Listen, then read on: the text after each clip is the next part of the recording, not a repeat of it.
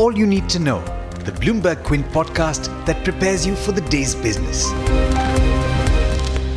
Good morning and thanks for listening in. This is the daily morning update from Bloomberg Quint and I'm Alex Matthew. Today is the 13th of August. It turns out that India is still adding fresh COVID-19 cases at an exponential rate. In the 24 hours to 8 a.m. yesterday, the country added over 60,000 new cases, taking the total to 23.2 lakh. The good news is that out of the total, 16 lakh individuals have recovered so far. Moving on, you might remember that a while back, the Railway Ministry announced plans to run 151 private trains in 12 clusters on its network, drawing an estimated investment of 30,000 crore rupees. Well, as many as 23 companies including L&T Infrastructure Development Projects, Siemens AG, Bharat Forge and GMR Group have shown initial interest in running those trains. The list of companies also includes the likes of Bombardier, Alstom, BEML, BHEL, Sterlite and Titagar Wagons. In other news, signs of an economic recovery in May and June have been followed by mixed signals in July. While some high-frequency indicators contracted at a slower pace, some showed signs of a double dip amid the continued spread of the COVID-19 virus. Demand for petroleum products continued to rise after hitting a record low in April. Demand for petrol in July was down 10.3% year-on-year compared with a 13.6% decline in June, according to data from the Petroleum Planning and Analysis Cell. However, demand for diesel contracted at a sharper pace of 19.25% in July, compared with a contraction of 15.4% in June. As you're probably aware, diesel is used primarily in commercial vehicles as well as agriculture and industry, making it a strong indicator of economic activity. Speaking of petroleum products, crude oil advanced overnight after US government data showed stockpiles decreased and refiners boosted processing rates. As of this morning, Brent crude was trading at a 5-month high or close to that of $45.3 to the barrel. Meanwhile, gold prices continued to swing wildly.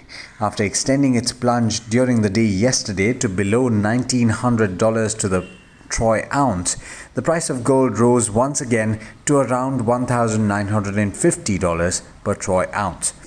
A risk-on sentiment in Europe and in the US is seen having put limits on the gains in bullion. In corporate news, Indiabulls Housing Finance said yesterday that former RBI Deputy Governor S.S. Mundra has been appointed as its non-executive chairman with immediate effect. Mundra had joined the company's board in 2018 as an independent director. Promoter and executive chairman Samir Gehlot has taken up the position of chief executive officer of another listed firm that is promoted by him, that's Indiabulls Ventures, and has hence stepped down as chairman of Indiabulls Housing Finance. In more international news, Sumner Redstone, the US-based cinema operator who became a billionaire media mogul late in his life after buying Viacom, Paramount and CBS, has passed away. He was 97 years old. In international markets, equities in the Asia-Pacific region are mostly positive at the start of trade today, with a strong session in the US, which was led primarily by a rally in tech stocks. The tech-heavy Nasdaq climbed 2.1%, while the Dow and the S&P 500 gained 1% and 1.4% respectively. And with that, it's over to Hormuz Fatakia for the trade setup for the day in India. Good morning, Hormuz. How are we looking today? Good morning to you, Alex, and to our listeners as well. Today is another earnings-heavy day as we head into the fag end of the Nifty 50 companies reporting numbers for the June quarter. There are lots of stocks that reported earnings on Wednesday and we'll be reacting to those today. Ashok Leyland reported a net loss for the June quarter that was higher than consensus estimates. The company has now reported losses in 3 out of the last 4 quarters. Aurobindo Pharma's results were in line with analyst estimates. The drug maker's US business, which forms more than half of the company's overall revenue, saw a growth of 15% compared to the previous year.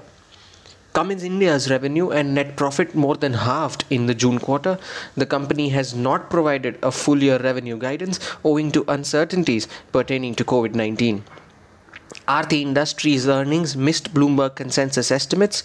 Revenue in the specialty chemicals business saw a decline, while that of the pharma division saw a growth compared to the previous year. Other companies that will react to earnings today include Balaji Amines, Tata Power, Brigade Enterprises, Thermax, Gulf Oil Lubricants, and GSFC. As I mentioned to you earlier about today being an earnings heavy day, 6 nifty companies come out with earnings today, and those are Tata Steel, GAIL, Hero MotoCorp, Eicher Motors, Grasim, and BPCL. Broader market names like APL Apollo Tubes, Balkrishna Industries, City Union Bank, Kaveri Seeds, Praj Industries, and Shriram Transport Finance will also be reporting numbers today. Away from earnings, Indigo was a stock that was buzzing in Wednesday's session, and it ended with gains of over 10%, which was the biggest single day gain in over 5 months. Jwalamukhi Investments has acquired 1.4% stake in the airline at 1,028 rupees a share. Hindalco will be in focus today after its subsidiary Novelis reported a net loss of close to $80 million for the quarter, while margins too narrowed compared to last year. As we gear up for the start of trade, the SGX Nifty is trading 30 points higher, close to the 11,350 mark. Domestic investors continued to remain net sellers for the 8th trade day on Wednesday. They have now been net sellers for all trading sessions this month. And you can get details on all of these stocks in our All You Need to Know copy on our website, BloombergQuint.com. And with that, I wish you a safe day ahead, and it's back to you, Alex. Thanks, Hormuz. Well, that's all we have for you on this podcast, but as always, there's a lot more on the website, BloombergQuint.com, so don't forget to check it out. This is Alex Matthews signing off. Have a great day.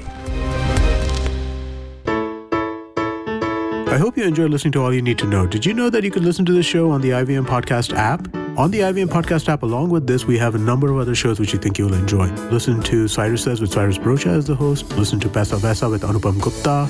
The Scene and the Unseen with Amit Verma, or Shunya One hosted by Shiladitya Mukhopadhyay and myself. Check out the IVM Podcast app to get more talk content that you will enjoy.